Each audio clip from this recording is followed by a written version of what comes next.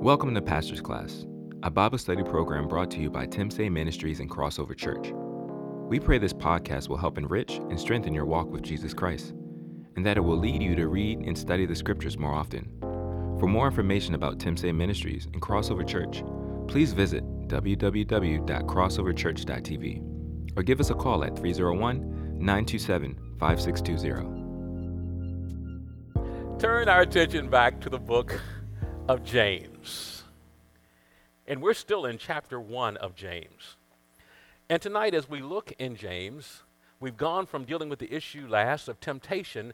Now we're going to deal with the Word of God.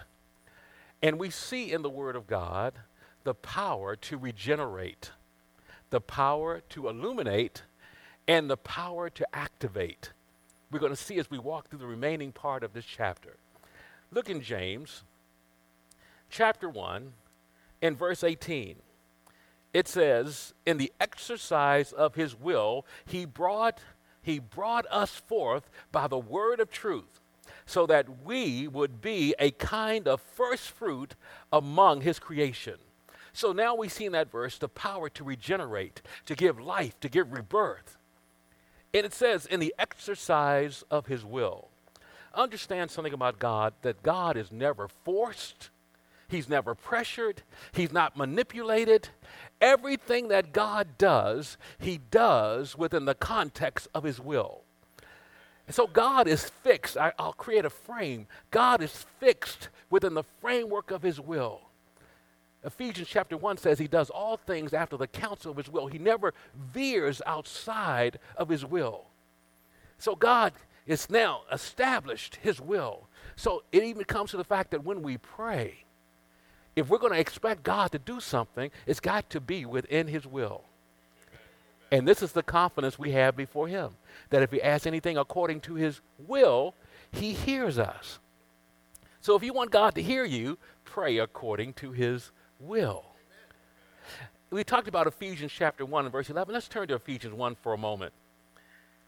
Ephesians chapter 1, as we deal with the issue of being brought forth by the word of truth. In Ephesians 1, in verse 4, if you're there, say amen. Verse 4, I'll start at verse 3, so some of you are still trying to get there. Ephesians chapter 1, verse 3, it says, "Blessed be the God and Father of our Lord Jesus Christ, who has blessed us with every spiritual blessing in the heavenly places in Christ." And from that verse, he begins to show us the heavenly blessings that we possess. But he says in verse 4, just as he chose us in him before the foundation of the world, that we should be holy and blameless before him. In love, he predestined us to adoption as sons through Jesus Christ to himself, according to the kind intention of his will. It's the will of God that we are saved. And so God granted us grace by his will to have a relationship with him. And in his will, it was his objective that we would be holy and blameless. Ask somebody, are you holy and blameless? Did you get an answer? Of course you are. Because now we're talking about your status before God. The blood of Jesus makes you holy and blameless. As a matter of fact, in Colossians, as Paul writes under the inspiration of the Holy Spirit to the saints in Colossae, he says that we are holy, blameless, and beyond reproach. That's our status. That's how God the Father sees us. He sees us as that way through what the blood has accomplished. We're talking about status. We're not talking about behavior right now. We're talking about our position. We are holy, blameless, and beyond reproach. Amen. We're going to get to the behavior part, but that's just how the Father sees us because of what the blood has done. And it's according to his will. Amen. So he says here, in the exercise of his will, he brought us forth by the word of truth. He brought us forth. It would be said in Peter, and Peter would say that we've been born again of the seed, not a seed that's perishable, but imperishable, through the living and abiding word of God. That word seed is the Greek word spora. It's also akin to another word, sperma, which we get the word sperm. He's saying that you've been born again. The word of God is the seed of God sown within your heart, and it produces new life. You are born again because of the word of God. And so here, James says the same thing. It's the word of God. According to the exercise of his will, he brought us forth. Now, we looked at that term being brought forth. We saw it when we dealt with temptation. And when we saw that in the process, he says, we looked at the fact that when lust in your heart is connected, it brings forth a child. It conceives and brings forth a child. That child's name is sin. When lusts in your heart are connected, it brings forth a child. That child's name is sin. And when sin is accomplished, it says, it brings forth death. So when lust in your heart get together, conceives and brings forth a child. That child's name is sin. When that child grows up and matures, his name is death. Now, here James draws a contrast and says, but now you've been brought forth by the word of truth. So when your heart and the word of God comes together, it brings forth a new creation. You are born again. So why would we ever want to have a relationship with sin when we can have a relationship with the word of God? It's the difference between life and death.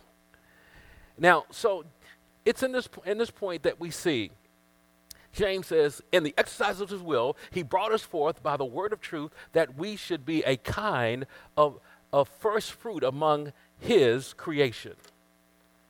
That we are first fruit. Now, that mankind, birthed of the Spirit, is in essence a first fruit for all of creation. That Romans says that creation waits for the manifestation of the sons of God. One translation says that creation waits on tippy toe to see the sons of God come into their own. That what God does in us indeed becomes the catalyst for creation itself. Because everything was tainted by sin. When sin came in the world, everything was affected by sin. Creation and the created order was affected by sin. But now we are that first fruit of what the change, that ultimate change that would come. But now let's take it in this context. That as James was writing this, that the early believers, in essence, are a first fruit of generations of believers to come. That we are standing and reaping the consequences of what those early believers stood in and what they walked in and what they faced in those challenges as they believed God. We are reaping of that. And remember now, these early believers, they didn't read the book of James like we're reading it. They didn't read Ephesians like we're reading it. Of course, they got these letters, but it's not like they had the Bible walking around. They had to encounter these truths in the context of being taught by the apostles and leaders. And so we're reaping the benefits of their experience. And so it was written to them, but it was written for us. Now, so we see there's regeneration by the power of the Word of God. We're born again by the Word of God. He says now in verse 19, "This you know, my beloved brethren, but everyone must be quick to hear, slow to speak, and slow to anger." I know that's one of your memory verses. "For the anger of man does not achieve the righteousness of God. Therefore, putting aside all filthiness and all that remains of wickedness, in humility receive the word implanted, which is able to save your souls." Now we see that the word of God is the power of illumination. It illuminates us. It shows us things we would never see away from the word of God. And what we see here is that James is saying, now that you know something, you know that you've been born by the word of truth. You've been born into the will of God. You've been born again. The word of God was sown in you. There's a relationship, and it produced new life. Now that you know that on that foundation, you need to understand what the word wants to do in your life now that you are born again. It's about now establishing an attitude and behavior and character that reveals the fact that you are holy, that you are blameless, and that you are beyond reproach. See, now we're getting into character. But it's the Word of God that shows us something. It's the reality of looking in God's Word. You go, oh, that explains it. Oh, that helps me see something about myself. The lights have been turned on. And if you've been walking with the Lord for some time, you have had those experiences where you say, the lights got turned on. And now I see. Now I see. Now it makes sense. Now it comes together. That's the Word of God working on us. That's the Word of God showing us. And so he says, this you know, my beloved brethren. And now he says, if you're going to grow, if you're going to develop, there's some key things you need to have in place.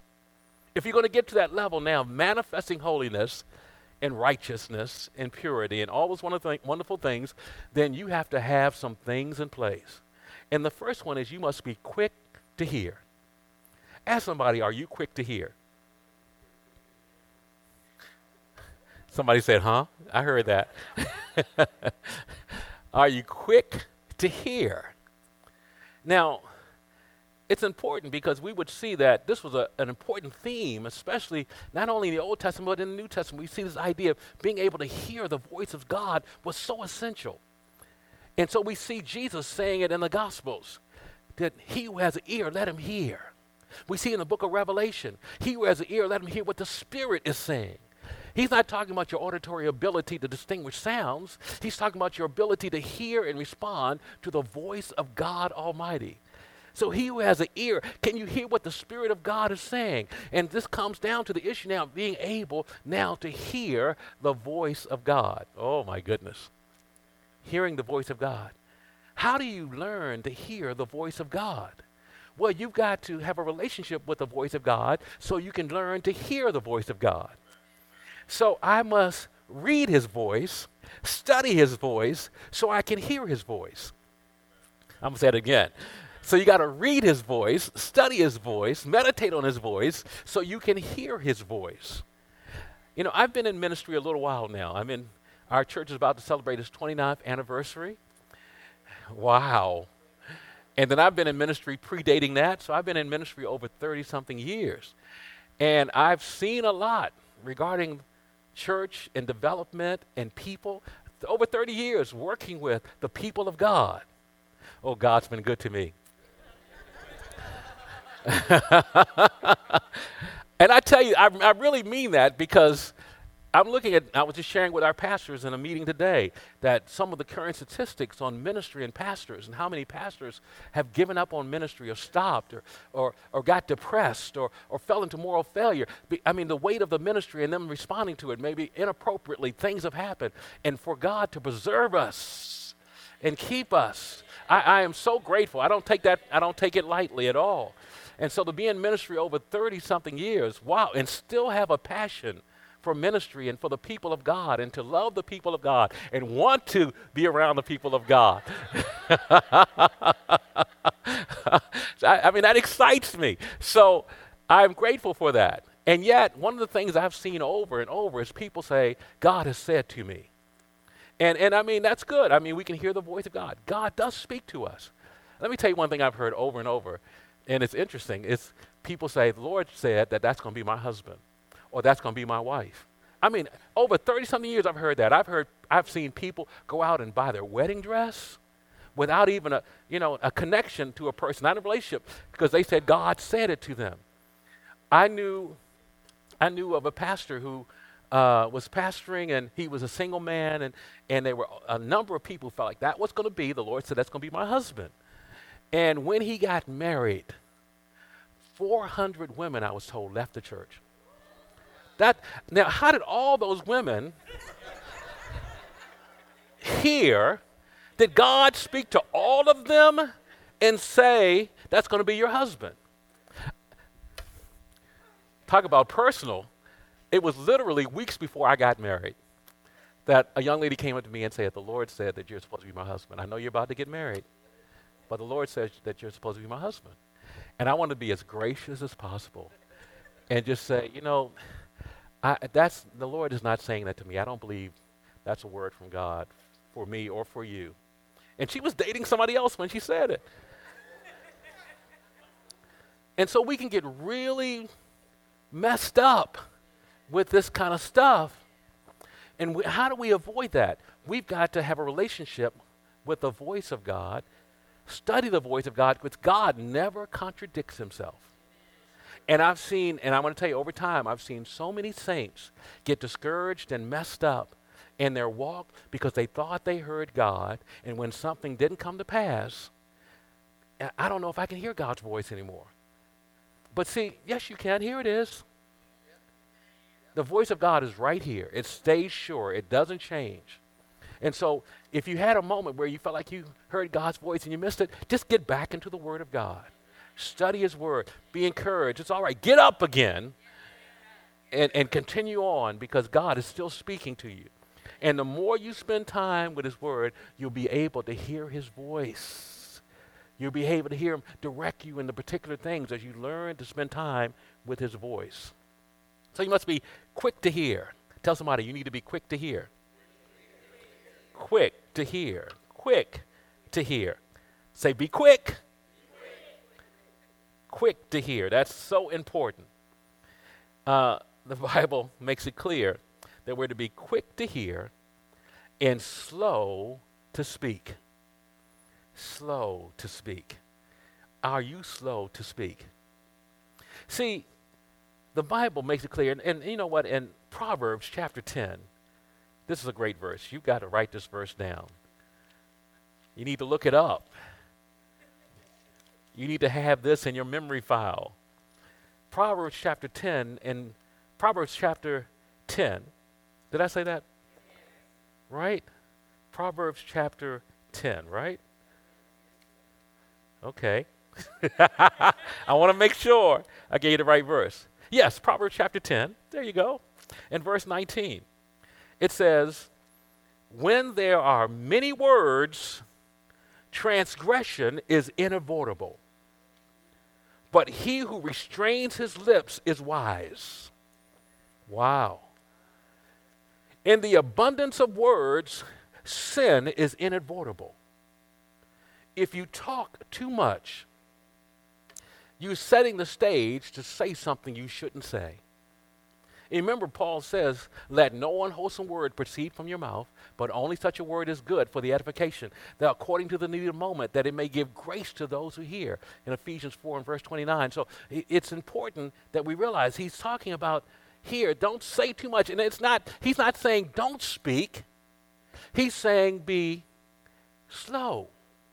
Slow. Wait a minute. Don't speak so many words that you speak faster than you're able to filter. And I believe it's one of the things that happens is we begin to feel like we have to speak to something. We have to say something. We got to get our side out. We got to communicate. We got to get it out. And that sets the stage for bad stuff to happen. You ever had a moment where you felt compelled to say something, and maybe before you said it, maybe you heard the voice of God said, don't say it. And what happened? You said it, and then you realized why you shouldn't have said it. The one time you heard the voice of God. No.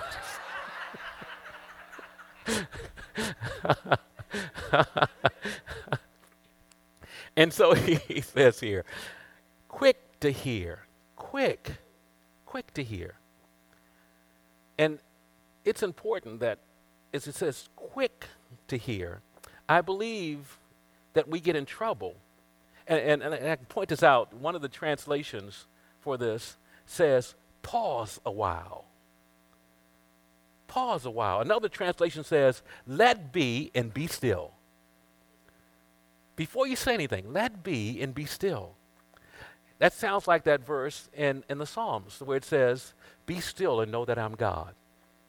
And I think the problem is many times we get in trouble because we can't be still enough to allow God to be God.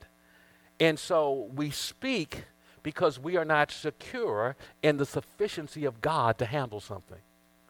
So we have to speak up. We have to say something. We have to put our part in because we don't believe God is sufficient enough to handle it. But can we be still and quiet enough to believe God's got this? That if God handles this, we don't have to always get up and say something. Not every situation requires a word from us. And sometimes we can see order coming and peace coming and things being established when we keep quiet. Or at least if we wait long enough. Wait long enough. And that brings us to this third point, be slow to anger. Slow to anger. Ask somebody next to you, very gently, to say, do you have anger issues? Do you The thing about being slow to anger, because it says the anger of man, in essence, does not achieve the righteousness of God. The reason we've got to be careful here, it's not, he said slow to anger. He didn't say don't be angry. He said slow to anger. There's times we need to be angry. There are times we need to be upset about something. There are things we saw in Scripture that God got angry about. And what happens, I think many times the problem is that there are Christians who get mad at the wrong things and are passive about the things they really should get upset about. And so here it's important, it's not that we are not angry about certain things that God gets angry about. That's key. Get angry about the things that God gets angry about. Not just somebody getting on your nerves, right? Not just you getting slighted or whatever. Matter of fact, the real issue that when you have relational conflict, the goal is that you confront or correct somebody so they can do better, not so you can get back at them. And so the problem happens is when we get angry, if we do it instead of doing slow to anger but quick to anger, the problem is we will let our emotions lead us rather than the Spirit of God leading us. And so we're going to be emotionally led rather than Spirit led. And how many know when you're emotionally led, sometimes you've gone too far. It's kind of hard to bring it back at that point because you've already extended yourself emotionally. And so be slow to anger. Tell somebody, be slow to anger. Now, it's on that foundation. What foundation? Quick to hear, slow to speak, slow to anger, that you can begin to do some things in God. If you can get those in place, you got the foundation of really maturing in your walk. And so here he says, here are these things you can begin to do. Verse 21, therefore, based on that, putting aside all filthiness and all that remains of wickedness. Filthiness, all of it. Notice it's the word all. All of it. Moral filth needs to be removed. That which is indecent needs to be removed from your life. That which is unacceptable needs to be separated. Remove it. Disconnect from it. Put it away. Not in the idea of putting it away where you know where it is and you can go find it. But get it away from you. Separate yourself from filthiness and all that remains of wickedness. Wickedness. All that remains. See, when you came into the kingdom of God and the Word of God, your heart and the Word of God got together, it produced new life. You were born again. But the issue is, you were born again. Your spirit came alive, but your mind had history. History of experiences, history of sin, history of failure.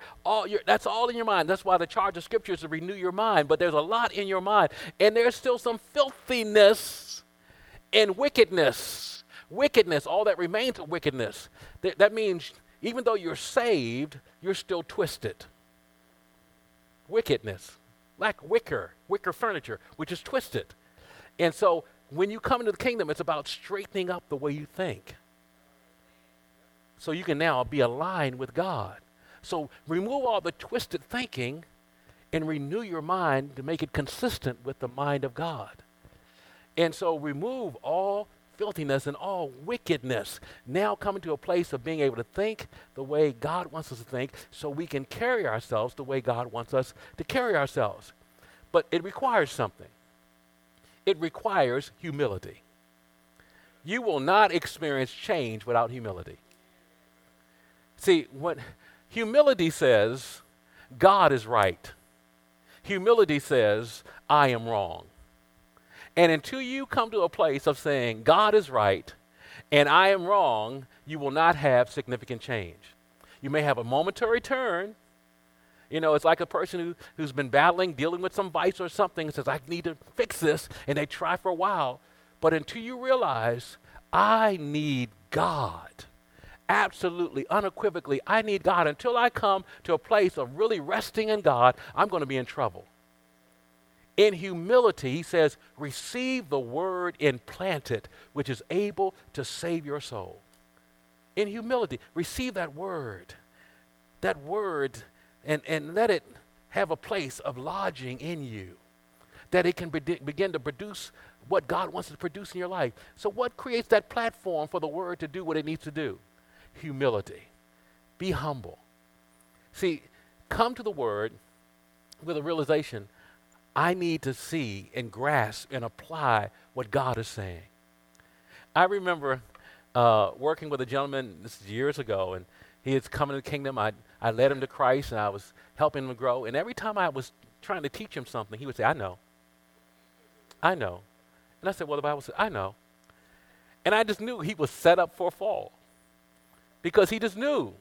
And I don't know if that was a trigger response, but it's something in his spirit that I think that sets him up to veer off from where God wanted to take him.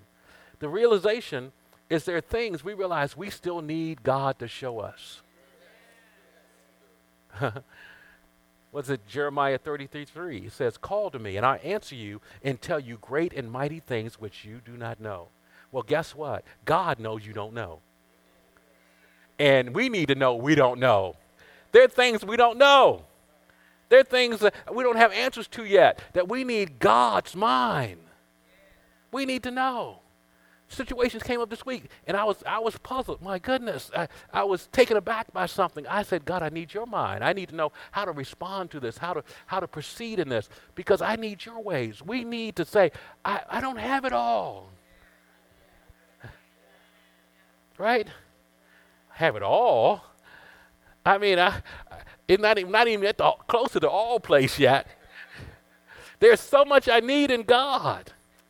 Without him, I can do nothing. So he says, in humility, receive the word implanted, which is able to save your soul. You say, well, I thought I was already saved. Yes, you're saved, but there needs to be a work done in your soul, your mind, your emotions, the way you process life. See, and it comes down to it, it's like having a sickness and getting the right medicine. And immediately you begin to see the therapeutic process. So you got a spiritual sickness, you got a vice, you got an issue, you got a stumbling block in your walk. And you put the word on it, and it begins to heal that area of your life. And so I've got to receive the word implanted, which can save my soul, which can turn me around. You may be saved. How many know there are people who are walking with the Lord who are saved, but they got attitudes and issues and choices in their life that can kill them. And they need to take hold of the word of God in order for them to live. Not to live physically, but also to live in a productive way, to live in a way that produces great things. So we need the word of God. And then he says something here.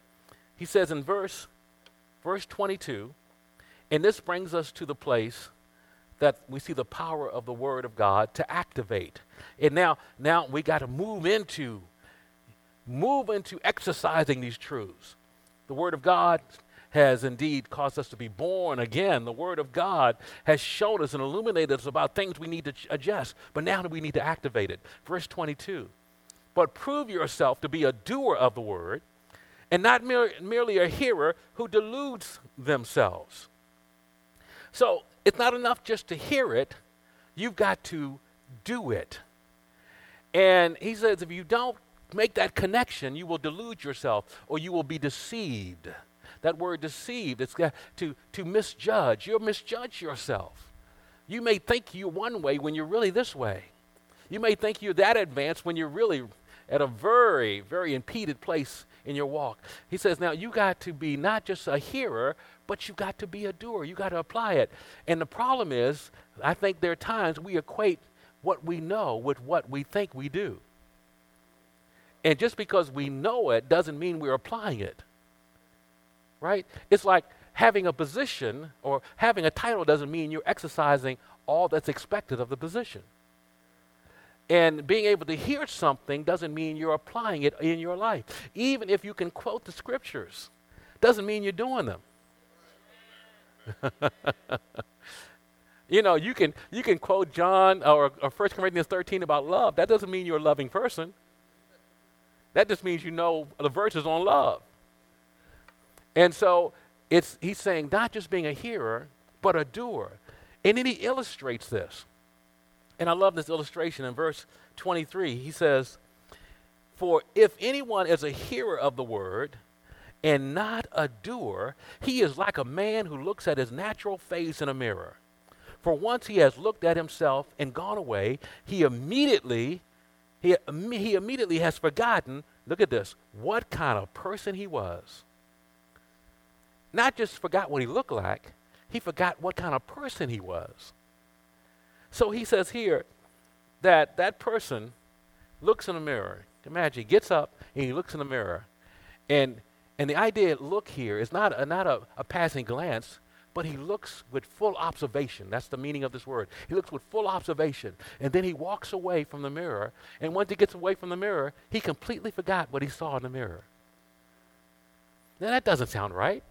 That's the image, that's the reality of deception. And so when you look into the mirror of God's word, and the word shows you yourself, shows you what you ought to be, shows you what you are to rise to, shows you your calling, shows you your kingdom identity. You see it in yourself. This is what God expects of me. Then you walk away from the word and you forget everything you just saw. That's called deception. Wait a minute, didn't I just see it? And I can tell you, you will forget what you don't value. You will forget what you don't value. If you don't value the word of God, you will forget it. So it's interesting because we got to be careful. We cannot reduce our encounter with the word of God to a Sunday morning message only. We need to be in the word consistently. And James will get to this. James begins to address that. He says now in verse 25, "But the one who looks intently at the perfect law, the law of liberty, and abides by it, not having become a forgetful hearer, but an effectual doer, this man will be blessed in what he knows, blessed in what he does." And so here James says there are 4 key things that you need to begin to implement if you're going to be blessed and come into a place of maturity. Number 1, the first thing you need to do is that you need to look intently. Look intently into the perfect law, the law of liberty, the word of God. Look intently. The Bible calls us, it says, "Study to show yourself approved, a workman who does not need to be ashamed, rightly dividing the word of God." Get into the word of God. Study it. Look intently into it. Let God reveal himself as you study the word of God. This needs to be a consistent process. Now, I want to commend those who come to Bible study. You're saying, I have a hunger to grow in the word of God. And what we're doing even in this process is we're going through the book of James. And why is that so important? Because we're methodically going through the context of the Bible. And it's great that there are times you can do a topical study. I just did a topical study on grace. We just went 4 weeks on grace, and we looked at the topic of grace. And that's great, and that's wonderful. And for me, there are times I can do a topical study, but because I'm so given to the context, it's like a jazz musician who plays pop. There's always going to be some jazz chords in there slipped in. And even when I do a topical study, I'm still going to go back and make sure we want to do justice to the context.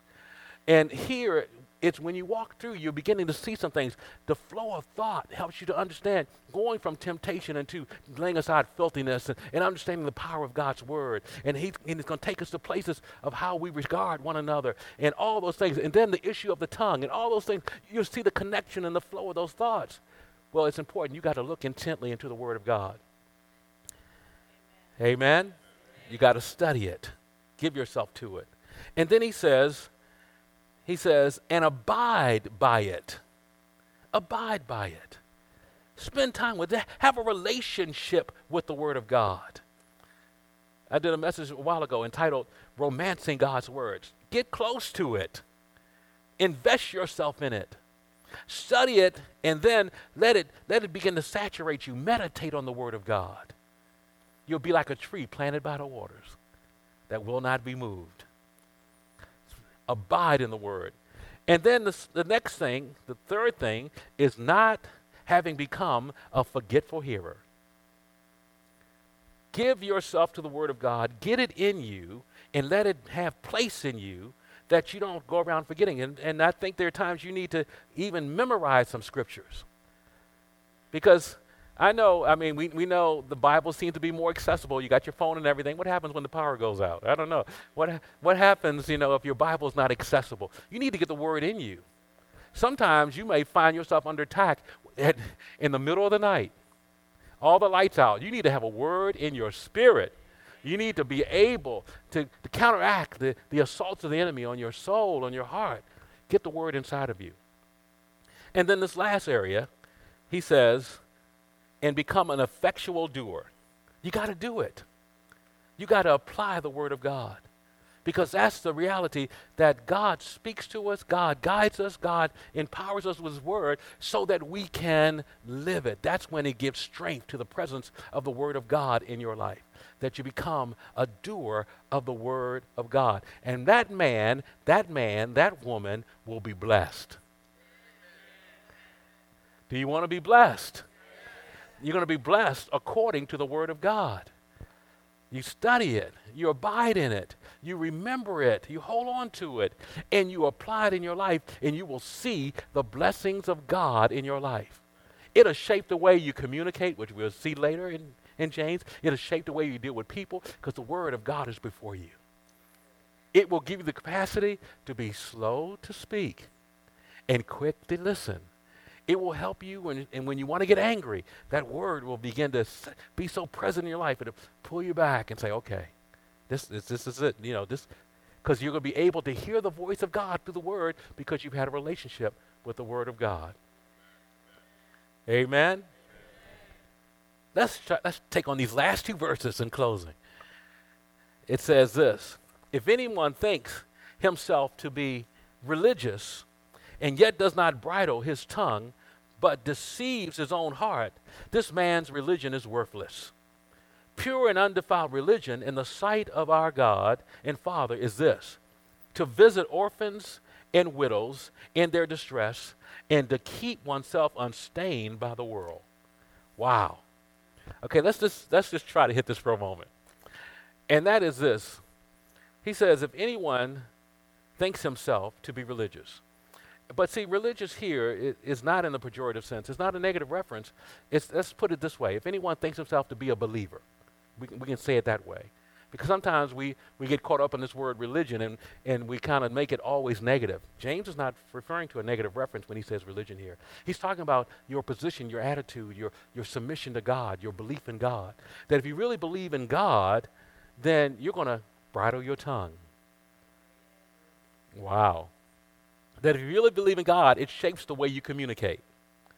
If you really believe in God, it will allow you now to begin to be proactive about blessing people around you, addressing human needs, being sensitive to those around. If the Word of God is really working on you, your world will get bigger than just you and your needs. And you will discover it will show you things of impurity that need to be removed from your life. Wow. The Word of God will change us. It's been said that a person whose Bible is worn out usually has a life that's not worn out. The more you give yourself to the study of the Word, wear this thing out, see it undone, you'll see your life put together.